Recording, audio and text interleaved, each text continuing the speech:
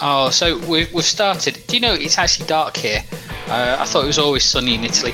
I would like to welcome everyone to the Non-League Podcast. It's episode 125. This week it's Kristen Smith talking to you from Milan. I'm not actually near the San Siro though. I'm really disappointed. And here in Bracknell, Berkshire, it's me, James Bartleby, with some celebrating to do after the weekend. But I think Kristen's got a bit confused there. It should be always sunny in Philadelphia. James, that was a bit cheesy. Just at the M4, it's me, Rob Overfield, and I can see tonight it's just going to be one hilarious discussion about non-league football on the side. As we always do, I'd just like to say thank you once again to Mark Fletcher coming on last week. It was an interesting discussion for me. Just going on about Pitch Hero and the investment there. I still think that's staggering what's going on. But yeah, I'm in Milan. I know what you're saying, James. It should always be sunny in Philadelphia. But last time I tried to go there was a massive snowstorm and my plane got cancelled, so I had to go somewhere else. so I'm not too sure about the sunny bit. It may have been sunny while the snowstorm was happening. But we've got a shorter running order, but I can feel there are going to be some probably bad jokes because that's the sort of jokes we do. But I think we'll start with a little thing of the week, roundup of the weekend's games. I didn't get to a game because, shock horror, I was travelling for work, so I didn't get to see one. But James, some good news coming out your little camp for your under 8s, 9s now. Yeah, so on Saturday we had a cup semi-final, which was a big game in itself. We were quite nervous going in because we have played a team before that we were up against, and they've always been pretty decent matches. And we turned in the performance of their lives, our little boys, and they ran out 5-1 winners, and it was never in doubt. We were 5-0 up until about the last 2 minutes. So yeah, we've got a final to look forward to at the end of April at the beautiful Ascot United ground. So cannot wait for that. And it's. I mean, I'm not taking any credit for it as the manager or the coach, and neither is the other dad who does it with me. It's all about the boys. We're delighted for them because they deserve it for the last 2 years. The hard work, the effort. The commitment, showing up in horrible weathers, in be that stiflingly hot or freezing cold. They've always turned up. They've always wanted to play. They've always wanted to learn, and it's fantastic and it's so rewarding to see how far they've come. And as I said, they thoroughly deserve this chance to lift the first trophy of a hopefully silverware laden career. I cannot wait for it now. It can't come quick enough. It's always nice. I remember when my lad and he used to play football and they were winning stuff. It's absolutely great. It's the greatest feeling for him, just watching their faces and seeing them all what they need to do. Rob, you had a game of football, but you've also had a strange day today. Let's start with a game of football at the weekend. Not too good for you guys this week. No, it wasn't. And in many respects, it's been a strange 7 days. County Cup semi-final last Tuesday, which Hampton won in the 94th minute with a penalty, but might not get to take part in the final. We, believe it or not, have fallen foul of the ineligible player thing. Yeah, right. We'll go on to that later. Saturday's match against Western-super-Mare was, to put it bluntly, it was poor. And those of you who might have seen the match report in the non-league paper will have seen that 2 or 3 or 4 Hampton players got a mark of 5 out of 10, which just shows that, and that was the manager talking, so he wasn't impressed. And today, to go back, the final score against the Western game was 2-0 to the visitors, which was not helpful. But to go back to today, I would have hoped many of our listeners would have seen that 3 weeks ago, the comedy scriptwriter Alan Simpson passed away. He was also the president of Hampton and Richmond Borough Football Club. He'd been that position for nearly 50 years. In fact, if he'd made it to October, he would have celebrated 50 years in the row. And he was one of those gentlemen that, I think the world is less for him not being there. As much as he was a gentleman and a great comedy scriptwriter, he was a wonderful chap as well. And today was his funeral, and it was held at the club itself. It was actually held inside the ground. Marquee set up on the pitch for the family and the presiding minister. The coffin was brought onto the pitch in a horse-drawn hearse. And would you believe it? They brought the hearse onto the theme tune of Steptoe & Son. Now, you all know the tune. It just seemed so out of place, but yet it seemed right as well. It was just amazing. Paul Merton, who was a close friend of his, gave a short address as well. And it was just one of those events that was a funeral, and it was a celebration as well. And I think the celebration won in the end. Everybody realised who he was as a writer, who he was as someone who reinvented comedy in the 60s in many respects, 60s and 70s. But yet, he was still widely enthusiastic about non-league football. He would go, Hampton games at Staines, all across the southeast of England. People who had come into contact with Hampton and Richmond Borough had met Alan Simpson. And, it was a great turnout today. There was 400 or 500 people there to say their farewells to Alan. And I think he would have been amused by the fact that the weather was absolutely bloody awful. I mean, I just have to second Rob's thoughts there. I had the great pleasure and honour of not knowing him well, but I knew him a little bit from when I worked at the club. I chatted to him a fair bit in the boardroom while I was doing my team sheets, and even my lad Callum, I used to sit with him and talk with him for ages. And I know Alan quite liked chatting to Callum. But yeah, he was just a fantastic guy to have around the place. Always welcomed the opposition directors and the referee and everyone like that, and everyone loved him. And you could sit there and listen to him for hours, and it would seem like he'd been there 2 minutes. He was just one of those. He was so engaging.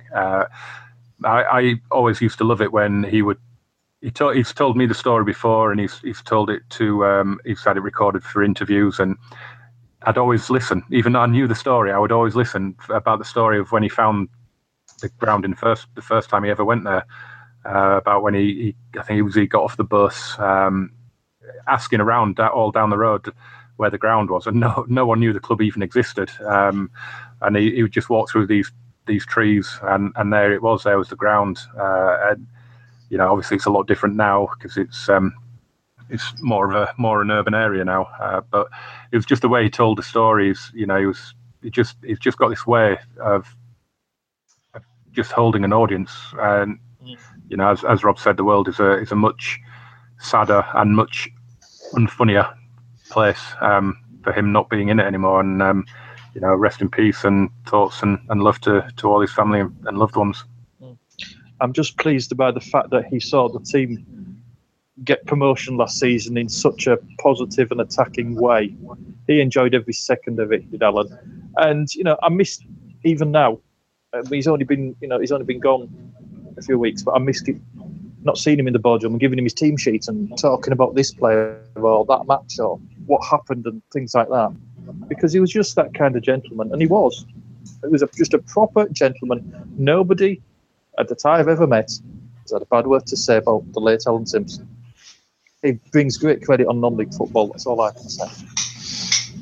Well, it does, and it's as you say, the world is a worse place, and his affinity with the club and also with non-league in general is great, and that's really what we wish more people would be like him. I will say the ground is still a little bit tricky to find at times because of the urban sprawl around it now. That's just my little opinion there. I thought I was going the wrong way when I went to. You've got more chance of finding it now, though. There's less trees and more signs. Yes, there definitely is. So, talking, let's move. We do have a little rundown. I'm probably not going to use some of the words that I've just scribbled down to make some notes. We have to mention betting irregularities. I think is something that goes for me, because we had a little discussion like we normally do just before we come on air, and Rob was making all of these pie jokes. And I'm just a bit confused because wasn't the guy at Sutton 23 stone? Yeah, he was. Yes, he was. Yeah. Well, He was a big lad. Hope for me yet then if he's able to play footy, because methinks that he was there to make up the numbers. But people may have seen, as we were talking last week when we were recording the podcast, Sutton were playing Arsenal, and I think there was a bit of counter themselves as well. Well, that's the thing they did. They was 2-0 in the end, and if you think it's Arsenal, or no matter what people say about them and what they still are a big Premier League club, and they have won the Premier League a lot more recently than people like Liverpool have never won it and stuff like that. So they are still a reasonably sized club and a big support. So it was good for Sutton to have that, but it was overshadowed somewhat by, for a start, a bookmaker accepting the bet of the Sutton reserve goalkeeper eating a pie at some point during the match. And then accepting another bet from somebody else who allegedly put on a 5-figure sum for it. And so I know they're having a go at Sutton, and they're going to investigate and check whether he's done. And I can't remember whether he was resigned or he was sacked, but he's left the club. Yeah, kind of asked to resign, I think. Yeah, which is going to lead on to something no doubt, James, you're going to mention about the weekend's game. But why aren't the Gambling Commission coming down on the bookmakers for accepting such a stupid bet, which is so open to being manipulated? Well, I mean, for a start, it was a pasty. Quite clearly, you can see that in the footage, not a pie. But now, has anybody actually got the legal definition of what the difference between a pasty and a pie is? I think a pie can be defined as coming in a container, generally. So does a pasty. No. Yeah, pasty's in its own container. It's that's what the pastry is. Yeah, but I've not seen a pasty in a metal plate. But a pie doesn't need to be in a metal plate. You see, now this is the real controversy with this story. Was it a pie or was it a pie? We need to get someone from Greg's the Bakers on. They should know. But let's go back to something a little bit more serious, James. Carry on, sorry. I mean, I said it last week, didn't I? This whole thing with the betting company, I'm not going to name them because I can't stand the newspaper that they're part of, and I just think it's all just disgraceful. Anyway, they've had enough publicity, but I said it last week. I said it was tacky of the club to ditch their loyal sponsor for a few extra quid from a televised game against Arsenal in such a late round of the cup. I said it was tacky. I said it came across a little bit as greedy. I mean, were they not making enough money out of this? They were getting $250,000 just for the TV deal from that one game, regardless of what else they've earned in the tournament. And it's blown up massively now. I mean, what a stupid bet for the company to advertise or whatever, and what a stupid thing for the bloke to do. I mean, when I saw him doing it during the match, I thought that's a bit weird. Why would you be eating a pie, a pasty, a burger, whatever on the bench when you're actually a named substitute? I thought at the time it was a little weird. But since everything's come out and he's had to leave the club, he's kind of been stitched up. He's been naive, hasn't he? He's allowed it to come. He's taken the money or whatever, and whatever's happened, he's been naive at best. And I just can't understand why this would be allowed to happen. But you mentioned Saturday's game, and for anyone that's not aware, Sutton United were playing down at Torquay, and Ross Warner, their first choice goalkeeper, got injured in the 15th minute, and Wayne Shaw was their only other recognised goalkeeper, or senior goalkeeper, so they didn't have one on the bench. So for 75 minutes of the match, defender Simon Downer went in goal. And unbelievably, he didn't do too bad because the Sutton ran out 3-2 winners down at Plainmoor. So it was a bit of a miraculous performance in the end. But how ironic is that? You just knew it was going to happen, didn't you? As soon as he was sacked, you just knew that something was going to happen to their keeper on Saturday. I don't know how bad the injury is. I don't know how long he's out for. I wish him all the best, however major or minor the injury is. But the whole thing stinks. And Sully's what was the greatest night in Sutton's recent history. I mean, I know they beat, was it Coventry? Yeah. 20, 30 years ago now. Was it 89? Yeah, it's 89. Yeah, huge. God, that's nearly 3 decades ago. Oh my God. I remember it. But I mean, this was their biggest night since then, and it's going to be remembered now for all the wrong reasons. As I said, during the game, minute 1 to minute 90, yeah, they were obviously slightly outplayed, but they gave a decent account of themselves. They had a spectacular shot in the second half from like 25 yards that smashed off the bar.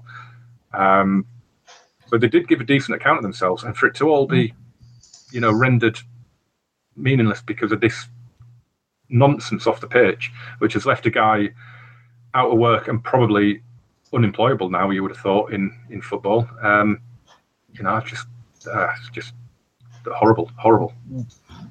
Part of the thing that I see with gambling and bookmakers in general is that a lot of the time they will end up offering bets that to the rest of us look stupid. But I suppose it's one thing that comes back to the old saying, a fool and his money are soon parted.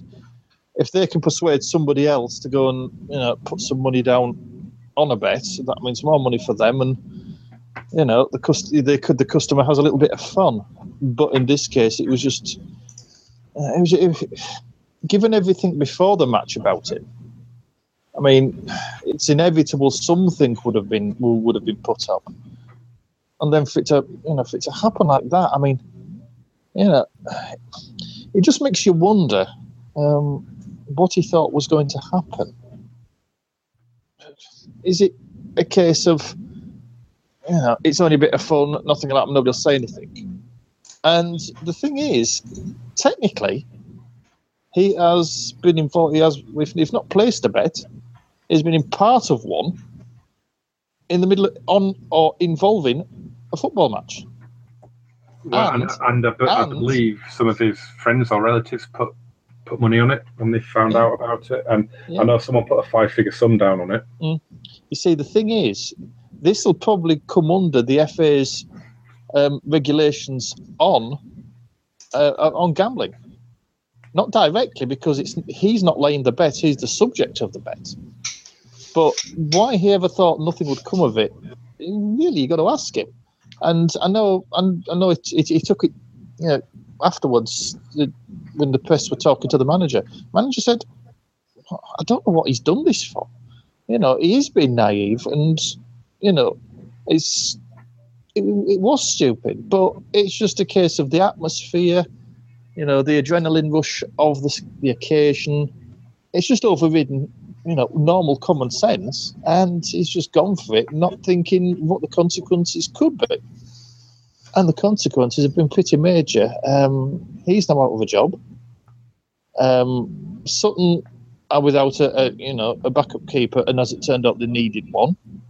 And for all of the club's performances, we've all rightly said this evening, it would be, nobody's going to remember the facts of the performance. 2-0 against Arsenal, it wasn't the Arsenal that you would have seen last weekend, playing, but it's just a case of, it's still Arsenal.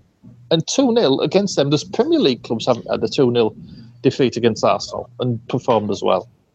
And nobody's going to remember that. All they're going to remember is, with so I'm going to have to get this one English. With so much at stake, what did he want to do a thing like that for? It's all come a bit flaky in the end. Oh, see, this is the thing. They were very bad, Rob. Unfortunately, I do not claim authorship of those. I actually got those from somebody at the club. But this is the thing. It has overshadowed the game, and so it's sad that it's gone on. But as I say, I know that the betting company will take bets on anything because they know they're going to win 98% of the bets that get placed or something like that. But it's why are they allowed to have one? Which is why would they? And this is my brain working. they've got no guarantee of the outcome. It's down to one person to just grab something, and no one's going to think particularly much of it. Or is that, do they get to keep the money if it's a dodgy bet? Is this what's going on? That they want dodgy bets, so they don't have to pay out. They just get to keep the money. Because don't know. The bet would be declared void, wouldn't it? So I would imagine they'd have to pay out the stake. I don't know, because I've never been. No, I don't. I'm never been in a bookies. I don't bet. I only want to bet on things I know I can win, and so I can't bet on myself because most people won't take. I bet next week I'm going to be in Dubai. There we go. I've already bought the flights. That's probably not a good idea. But that's the thing. So it has overshadowed the game. So I don't want to dwell too much on it because there has been some good news stories coming, and one that you may. It's a little bit tongue-in-cheek, but at this moment in time, Lincoln City are on course or potential to have a unique treble. I'm not expecting this to happen. If this happens, then the big money men over in the Far East are really corrupting the game, because they are in the Build Base FA Trophy semi-final, and they're going to be playing York City. So the first legs are due to take place on the 11th of March. Apart from the Dulwich Hamlet, who are doing really well, really, to be against Maxfield Town, and they're going to play Tranmere on the 11th of March. But Lincoln's game can't be on the 11th of March because they're still in the FA Cup. And so in theory, they could win the FA Trophy. They could very much Roy of the Rovers stuff, win the FA Cup. And they could, they're sitting pretty at the top of the Vanarama National League. So I think that is probably a treble that nobody in the right mind back in July last year would have thought being possible at this moment in time. Saying as we're just about to click over into March. It's crazy times. I mean, as you think about it, they've actually set a record in just getting, in the case of the FA Trophy semi-final, the FA Cup semi-final is, within their grasp. It's within their grasp, and that would be the most amazing and, as you said, unique possibility. The chance that for the first time ever, an FA Trophy semi-final can't be played because one of the participating clubs is still in the Premier competition of this country. It's just goes to show that the cup competitions have had a great season. Okay, anybody's did. It's just been amazing. It is really, really fairy tale stuff, and the magic has come back to the cup after we saw the League Cup being settled between two Premier League clubs. But there is something, just to throw a little thing in, which possibly may factor into it. Arsenal are about to be dumped out of the Champions League by Bayern the Tuesday before that FA Cup match. I know it's still, these are Arsenal, they're a big Premier League club, but they're still inhuman, and it will weigh on their mind. And you've seen a big slump happen quite often when a club has gone far in the FA Cup, gets dumped out in a late round, and then their season goes to pot, and they go back to mid-table obscurity despite they've had this mega FA Cup run. So I would laugh, and I would love it, and it would be absolutely amazing. And if Arsenal, when they lose, because they're 5-1 down, so the chance they're going to lose, and no matter who they field against Lincoln, unless it's a field of the kids who they're wanting to obviously get the hunger, because it seems like their first team squad can't do it in the Champions League. And that's going to be amazing for Lincoln, and amazing for non-league that we're still having a club spoken about in the quarterfinals. And I wasn't around 100 years ago when it first, last time it happened. No, I have to admit I missed that one out as well. But it just goes to show that you never can take anything for granted in this game.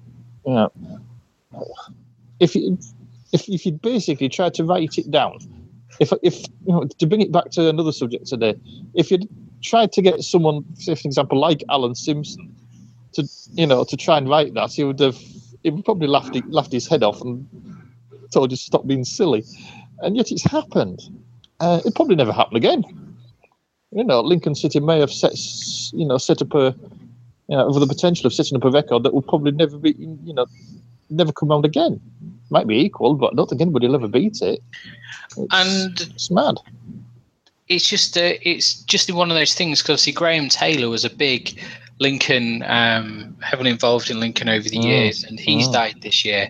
So it's fitting little tribute that they're doing on his behalf as well. So it's one of those things, but I can't see it happening, although it will be great if it did. But I've got two other stories which are not as nice. One of them's about Gosport, and one of them's about Poole. So, James, what's happening at Gosport then? Bad things still. Yes, it's been rumbling on for, well, certainly all of this season, and probably longer than that. At the minute, they're not looking good on or off the pitch. They're 20th out of 22 in the National South at the minute. They're in danger of getting cut adrift if they're not careful. They're 2 points behind White Hawk at the minute, but 7 points behind Concord, who are 2 places above the drop zone. So it's starting to look very perilous indeed for them. And off the pitch, there's a kind of is there, isn't there, going on with the takeover. The chairman is Mark Hook. The chairman, he's adamant that there's a takeover on the table, that it's going to go through.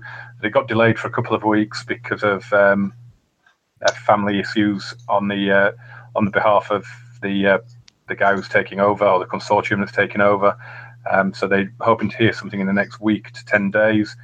But it keeps getting put off. I know the manager, Alex Pike, he's very forthright. He's not happy. He's not able to get the players in that he wants to be able to get the team out of the trouble they're in. And it must be really, really tough for the fans. It's a really hard situation that, it's got no resolution as yet, because even if everything is progressing with this takeover, it's not going to happen. Even if they're here in the next week, 10 days, it's not going to happen in that time. It's still going to drag on for a few weeks before it's ratified and it goes through. And it's getting very, very close to the point where it's going to be too late for Alex Pike to do anything. And if it's not gone through by the time the season ends and they do go down, then how appealing are they as a Southern League team? Does the takeover then fall through because they've got relegated? But do they get relegated because the takeover didn't go through? So it's a real mess at the club at the minute. And I hope they get it. I hope they do get it sorted. But it seems a bit of a shambles at the minute. I know apparently this consortium has put money in. They've put a 5-figure sum in a couple of weeks ago, or a few weeks ago, to keep the club going. But it can't go on for much longer. This it needs to be sorted out one way or another, so that that everybody involved knows what's happening. Because there's only one way that team's going. They got hammered 6-0 at home on the weekend by Hemel. Hemel are only they're 10th. They're not one of the leading lights in the division, shall we say? And they've gone down to Gosport and smashed them for 6. So it's going to be a long, hard slog, and unless this goes through in good time, I can't see them getting themselves out of this predicament. They've got a minus 50 goal difference, which is the worst in the division. Ouch. Yeah, they've let in 81 goals in 31 games, so it's quite clear how bad the problems are there. So yeah, there's an awful long way to go. Of course, there's only 22 teams in the league, so there's only 11 games that they've got left. So it's got to happen quick. That's the worst goal difference in the whole of the Panorama. Yes. Yeah, I'm just had a quick look. In all three. In all three, in the whole of Vanarama divisions. Yeah. Altrincham have -41, and and they're sitting bottom. So it's amazing for me that Gosport have got 25 points. Yeah. With the numbers they've got, they've won 6 games and stuff. It's 4-0 at half time's not a good thing for them to be suffering. No, absolutely. It's a really, as I say, it's a really tough situation. But with 11 games to go, I mean, this takeover needs to go through in the next couple of weeks, and takeovers just don't go through that quick. So it's going to be really, really tough to see how they're going to get out of this one. I mean, I met the likes of Alex Pike and the rest of them when the Gosport came to Hampton a couple of weeks ago, and there's still a little bit of spirit in the camp. They're definitely trying to make sure that they don't end up in the bottom 3. So, or is it the bottom 4? I'm not used to this. 3. And while they think they can keep themselves safe, then they will. Thankfully, they will not have an issue with ground grading, so they would not get automatically relegated anyway. Privet Park's quite a good little ground. It's well up to standard. So they could really do with just 2 or 3 wins before the end of the season if they can get them. But to go down at home on like they did at the weekend, I mean 6-0. It's when you're at home, you really shouldn't be losing to that that kind of margin. And okay, you'll go away from home, and sometimes you'll get turned over, and you accept as the visiting team that can happen. But again, to be 4-0 down at half time on your own ground, that's not a way of getting the fans back into the ground to actually come and help support the club. So I don't envy Alex Pike his job. I don't envy the task he's got in front of him. But I sure hope they can do it, because from what I've seen of them this season, Gosport, they're a club that deserves, in many respects, to be in that league. Just on the basis of the atmosphere around the club, on a match day. It's a great little place to go, and it's a great little ground to watch football. It's a shame. It is a shame, but you say about bringing in players, James. It's always one of the things that confuses me about it, that we always say about bringing in a few new players and all this sort of thing. But if the manager's been there since the start of the season, then it's his squad that's not performing. And you can only throw so much money at the team and get them to gel, because otherwise you just go out and buy who you can, and you've then got to try and get them all to play. And that's the key that a good manager can do. They can take a lot of different players from everywhere and get them to gel as a team. But the off-field problems and the off-field things that are going on really must be causing and weighing on the minds of the players. So it's always a tough one to see what's going on there. So you've mentioned ground grading, Rob, and Poole Town are looking like they're having some problems again with their ground, and whether or not it's going to be up to scratch. Yeah, I mean, we spoke about this a few weeks ago with the fact that Poole Town started up a crowdfunding request appeal to raise $75,000 to bring the ground that they currently have up to Category B, enabling them to stay in this league. And last I heard, after about a month, 6 weeks of fundraising, basic appeals and the rest of it, they're still short by some good 30 to 35,000. On the Just Giving page, they have raised 51% of their 10,000 target, so they have got 5,180 out of the 10,000. So that's from the crowdfunding appeal.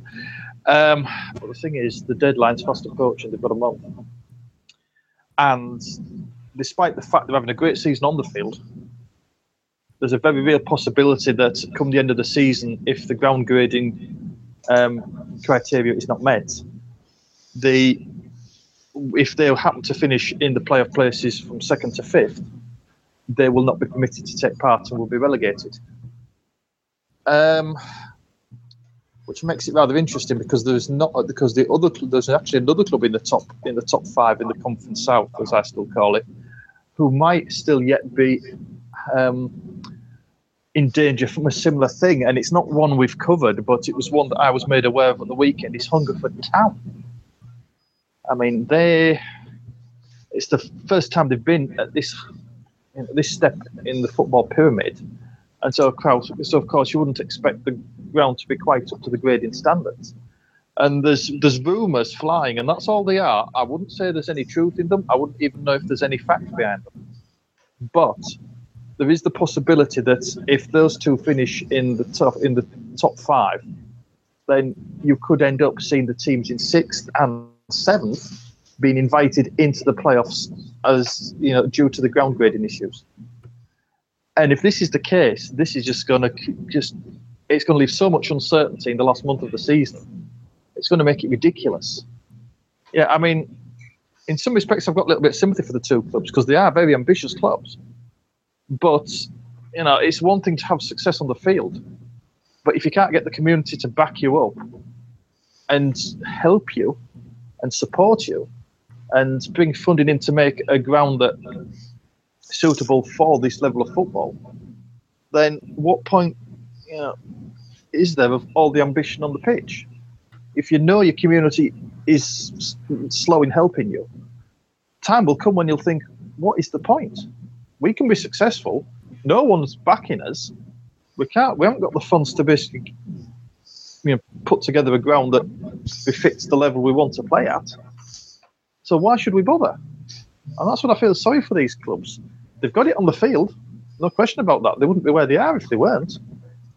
But because they've achieved success so quickly, their infrastructure hasn't been able to keep up. And it just goes to show that it can be a very tricky balancing act between the two. Do you want ambition on the pitch, or do you want your infrastructure to be good enough? And Poole Town have got that problem. If anybody's looked at Poole Town's history, you'll see what the problem is. Basically, the ground they've only been in it 15 years, and they basically had to develop it from scratch from a school field. So to be honest, they've been always playing catch up. So it's going to make life difficult for them, both clubs, for next month, if the rumours about Hungerford Town are correct. So who knows what's going to happen in the National League South in April? Nobody knows. We shan't know until the deadline for the ground grading inspections have been. It's one of those things that you would hope clubs were planning for. Because I'm pretty sure the condition of the promotion is the fact that you've got a season to bring your ground up to standard. And it's sometimes a bit of a lottery because some clubs will do it, some clubs can get the funding, some clubs have got the backers to do it, and yet some haven't, and they're the ones that are going to be struggling, despite having a great team on the pitch. It's hard, it's one of those situations you hope you never find your club in, and thankfully, it's probably not going to happen. For Bracknell Town, at least not in the near future anyway. Hampton have just had the inspection for ground grading as for category B, and we're pretty much fine. And I'm pretty sure that Gainsborough will never have an issue with the ground grading in the next few years. So, it's these smaller, ambitious clubs that are going to get caught in this trap if they can't get the infrastructure up to a good standard. Well, yeah, that's the thing. Hungerford Town, you've mentioned them. They've just raised 5,359 through Just Giving as well, to go proportion towards their 35,000. It's going to cost them to get the ground up to scratch. But they've gone up 3 divisions in a very short space of time, and like you say, it's a meteoric rise, as their chairman has put it, that's causing the issue for them, and. It is awful, but it's the price you have to factor in when you go for the success, which is why some clubs decline the chance to promotion, because they know they're not able to spend the money in the offside, the off-field activities around the field, as it were. I hope best of luck to both of them. I hope they manage to do it, because I was looking at the way they're playing. Hungerford have just dropped to 6th, so they're just outside the playoffs. But shows it's not easy running a football club, and that's the thing. So some people can do it well, but you need to go and work out what it is. When you say about Trinity, at the moment they're in a relegation dogfight, so they're trying to ensure we stay at the level we're at, let alone look to improve at this moment, because we're only 2 points above relegation now. We've just changed manager, and we had a 2-0 loss at the weekend. So, 1-0 loss at the weekend to Curzon. So it's not it's not great from that perspective. But like you say, our ground, unless something drastically changes, we did need to do some work with new regulations about the referees' change rooms, etc. We had to do some work in the off season to get that changed, but we've managed to get that all through. But another thing you can always change is the manager, and we don't do the managerial merry-go-round the same as what we used to do. But there was just something. While I've just been looking at a couple of stories about Hungerford and Poole. One of the things that I came across is another Vanarama South story. But before I actually want to mention that, I want to say Blythe Spartans just won their 12th consecutive game in all competitions, which is a pretty impressive record to get 12 straight wins. And they are motoring, and I mean proper motoring now, at the top of the Evo stick, where they've opened a 16-point gap over Stourbridge. So, and nobody's got this. All games seem to be played. They've still played 33, which is the same as a lot of them around them. Maybe the odd game here or there, but 16, 17-point gap is pretty good for them. With the way it's going. So 12 games in a row. Congratulations to them for getting that. Although it was marred at the weekend, and they're doing an investigation into racial slurs, which were shouted at the Corby Town defender over the weekend. But it really took away from a 12 match run. Just looking, and so let's just mention that Welling have had managerial problems since everybody changed it. They had a little let's swap here, swap there, move around. And the joint caretaker manager, Tristan Lewis, has confirmed he doesn't actually want to take the job long term. And so they're following Jamie Day's departure, they've been in charge, him and Harry Wheeler. But he's now said, one of the managers said he doesn't want this full time, and he's only just filling in for them. So I think that's a situation going on there. And James, you said about Martin Allen as well. You found out he's not going to be at Eastleigh any longer.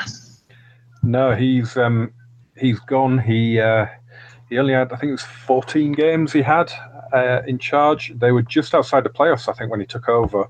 But they're now 17 points off the playoffs. Obviously, no chance for them making it now.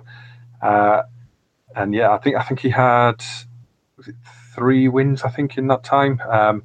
So if you take the run in isolation, it's not really a surprise that he's gone. I think they lost 3-0 at Dover at the weekend. Ricky Miller continued his phenomenal season with a hat-trick. But, it's the fact that he dropped back down from Barnet to take the job. Who's made a lot of changes to the playing squad. Brought in an awful lot of players there. I think he's in double figures for the amount of players he's brought in. I think it was 13, I think. So he's, he can't say that it's not his squad. Having said that, he didn't bring 13 players in on day one, and and work with them. So he's brought them in dribs and drabs. There could be an argument there to say, has he been given long enough to work with the squad that he's built? Now that it's built, if you know where I'm coming from on that. But I suppose you can't really, I know the fans didn't like the style of football. So I think common consensus is that they're quite happy that he's gone. Their former manager, Richard Hill, is back in charge at the minute. He's coming in as director of football, but he's actually going to be hiring the manager. So will he be hiring himself, or will he go for someone else? I'm not sure. I wouldn't have thought he'll want the job if he's going to be director of football. He'll just want to concentrate on the off the field stuff. I would have thought, the transfers and everything that would entail. But I mean, they are getting closer to the relegation zone every week, it seems. If you look at Sutton below them, because of their cup run, Sutton have got 3 games in hand on them, so could go well clear of them. So easily could find himself 16th just by virtue of Sutton's games in hand. But at the minute, they're only 8 points above the drop zone in the National League. So things are starting to get a little bit nervy for them. And considering they're quite a well-off club, they should be pushing for the playoffs. And as I said, they were when Martin Allen took over, and they're certainly not now. No, it's back to one of those things in football, is that sometimes you get clubs with money who just do not perform, and in other circumstances, you get clubs with very little money that always seem to be able to rise above themselves and be challenging every season. With Eastleigh, you've got a club that's got the finances, but as in some respects have lost their way with Martin Allen being in charge. And it comes back to a point I was making some this afternoon. It's not the money that you have, it's what you do with the money you've got. It's what you do with it that matters. And I'm starting to question whether Martin Allen was ever a good choice for Eastleigh in the first place. We know they're ambitious. Everybody knows that. It's there in the on any press report you care to read. They want to be in League One. That's where they see themselves as ending up. And Martin Allen would have been the appointment towards that end result and towards that goal. And it's backfired spectacularly in some respects, because the form's just gone out of the window. They're falling, faster than anything you've seen in a long time. And Richard Hill, he's got a lot of work to try and do to actually try and just stabilise it first. And there's not a lot of time left to do it in. He's got to hope that they can pick up, a point here, a point there, and then when the new manager comes in, he can continue that. Because otherwise, they're going to be looking over their shoulders to see what Sutton are doing every week. They're going to be checking the results from Gander Green Lane or whoever Sutton are playing at 5 o'clock every game, just so Sutton, and just to see if they're catching them up or they've still got a chance of getting clear of things. It just goes to show that sometimes picking the higher profile manager, or what's perceived as the best manager, doesn't always quite work. And you also see clubs where you look at the manager and you think, how on earth has he ended up as a manager? But he's successful and he gets the job done. Martin Allen was doing, he was okay at Barnet, but it's possible that the league personalities that Martin Allen has gathered around him haven't worked in the National League. And for all of the fact we say it's essentially League 3, there's still places that they have to go where it isn't. And, it's just an appointment that everybody will just have to hold their hands up, within Eastleigh and say, yeah, we didn't get it right. We got the wrong man in. So, it's going to be difficult for them, but they've got to pick the right man. And it's obvious the fact now that Martin Allen was not the right man. Jamie Day knew what he was doing because he got them on the fringes of the playoffs before he left. It doesn't look as if with the players that Martin Allen's got and what he brought in, it doesn't look as if there isn't that same confidence that there was before. I'm sure he can go back to Barnet because he's had 4 spells in charge there, if you include his caretaker. I'm sure he'll be able to do that. But yeah, it's one of those things. This is by far, it's one of those something hasn't worked, because looking over here the course of his managerial career, Martin Allen, he's not been that bad really. He's got, apart from a little spell at Cheltenham, he's got like 38 to 50 to 67% of win ratios, and you're never going to get somebody unless the club has moved right up to the top, and then you're going to say, why is he still working for a club in non-league? But if you look at his spells, for instance, at Brentford, where he's got a 43% win rate. He was there for a couple of years and got promotions and did some won some cups. He won the league with Gillingham. He took them to when he was in charge of Gillingham. He took them to up to League One. So it's just, he's got the pedigree, and I think you're right, Rob. It's just one of those things where he's got the pedigree, and to me, I liken it not quite the same.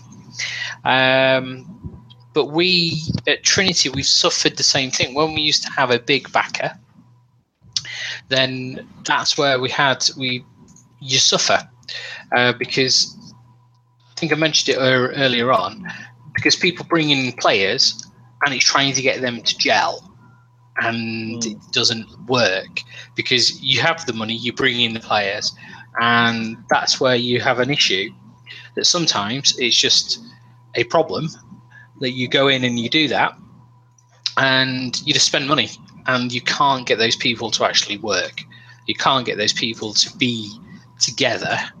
And so that's where the issue is, that you have you have the players who on paper should win everything under the sun. Yeah. But they can't, they don't win anything. And that's the thing. And we saw it, say, at Trinity, we had Brian Little, who had 80 games in charge to Trinity and only won 25 of them. So you're looking at less than 25%. And he had a massive budget. He was given everything he could ever want. He had a massive pedigree because it's not long after his Villa time. And then you see what? Nothing actually happened with it. And so that's the thing. I mean, looking at that example, Chris, he'd been at Aston Villa. He'd got another reasonably local club to yourself on his CV as well, and done reasonably well there. And you just get some appointments where the manager looks as if he should be able to do, everything and get the club to where the board want him to take them. But for some reason, it just doesn't come off. It just doesn't work. Some appointments it does, and some of them it doesn't. And this is one of them that it'll have to be just chalked off to experience, unfortunately. It is, but credit to the manager, the directors at the club, that they've made the decision now. They can bring somebody in who's going to hopefully then have let's write off the season. Not many games left. Let's take it as consolidation, and then look towards next season. That's always the big thing that you want to do.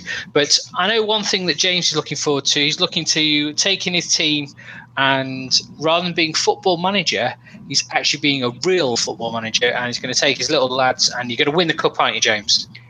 Well, I'd like to think so. They certainly deserve it, and they can beat anyone on their day. They're a great bunch of lads, and they'll certainly give it their all. That's for sure. And we just have to see what happens on the day.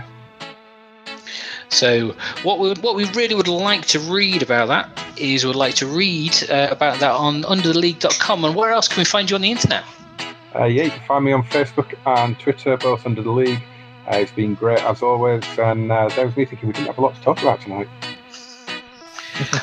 These are normally the worst ones because it's hard to shut us up because we're not actually sticking to a script. We're looking through, and like there, I was just looking at something else, and Blythe just, wow, 12 games on a trot, and they've opened such a big league. And I like it when it's like this. We've only got a very short rundown that we don't need to be able to hit. There is Rob. So we know you're heavily involved at Hampton Richmond, and you have this little Twitter handle that one day we will get out of you. One day you might, and I might have to actually remember why I chose it.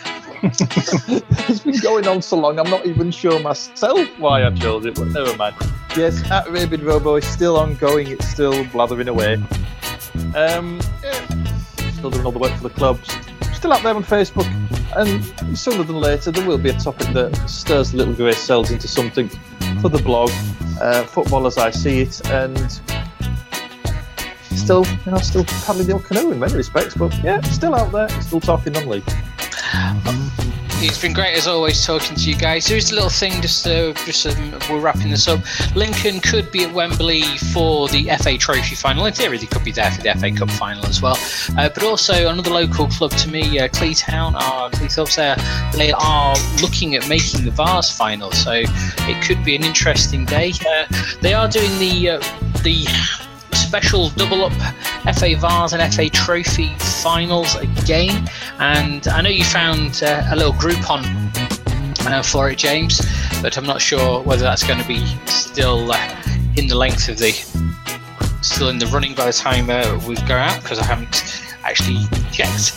But the non-league finals day is going to be on Sunday the 21st of May, and it's obviously going to be at Wembley. You've got 4 games, or 4 clubs, 2 games, and you can pick it up for £25 for adults and only kids for £1, which is what I really liked what they do to make sure that they're trying to get a new generation into football. The cynic in me obviously says that get a new generation used to going to Wembley and paying the inflated prices for all the stuff that's in there. But something that we need to look at later. But really, it's been a non-league podcast episode 125, and whatever you've been doing, I thank you for listening.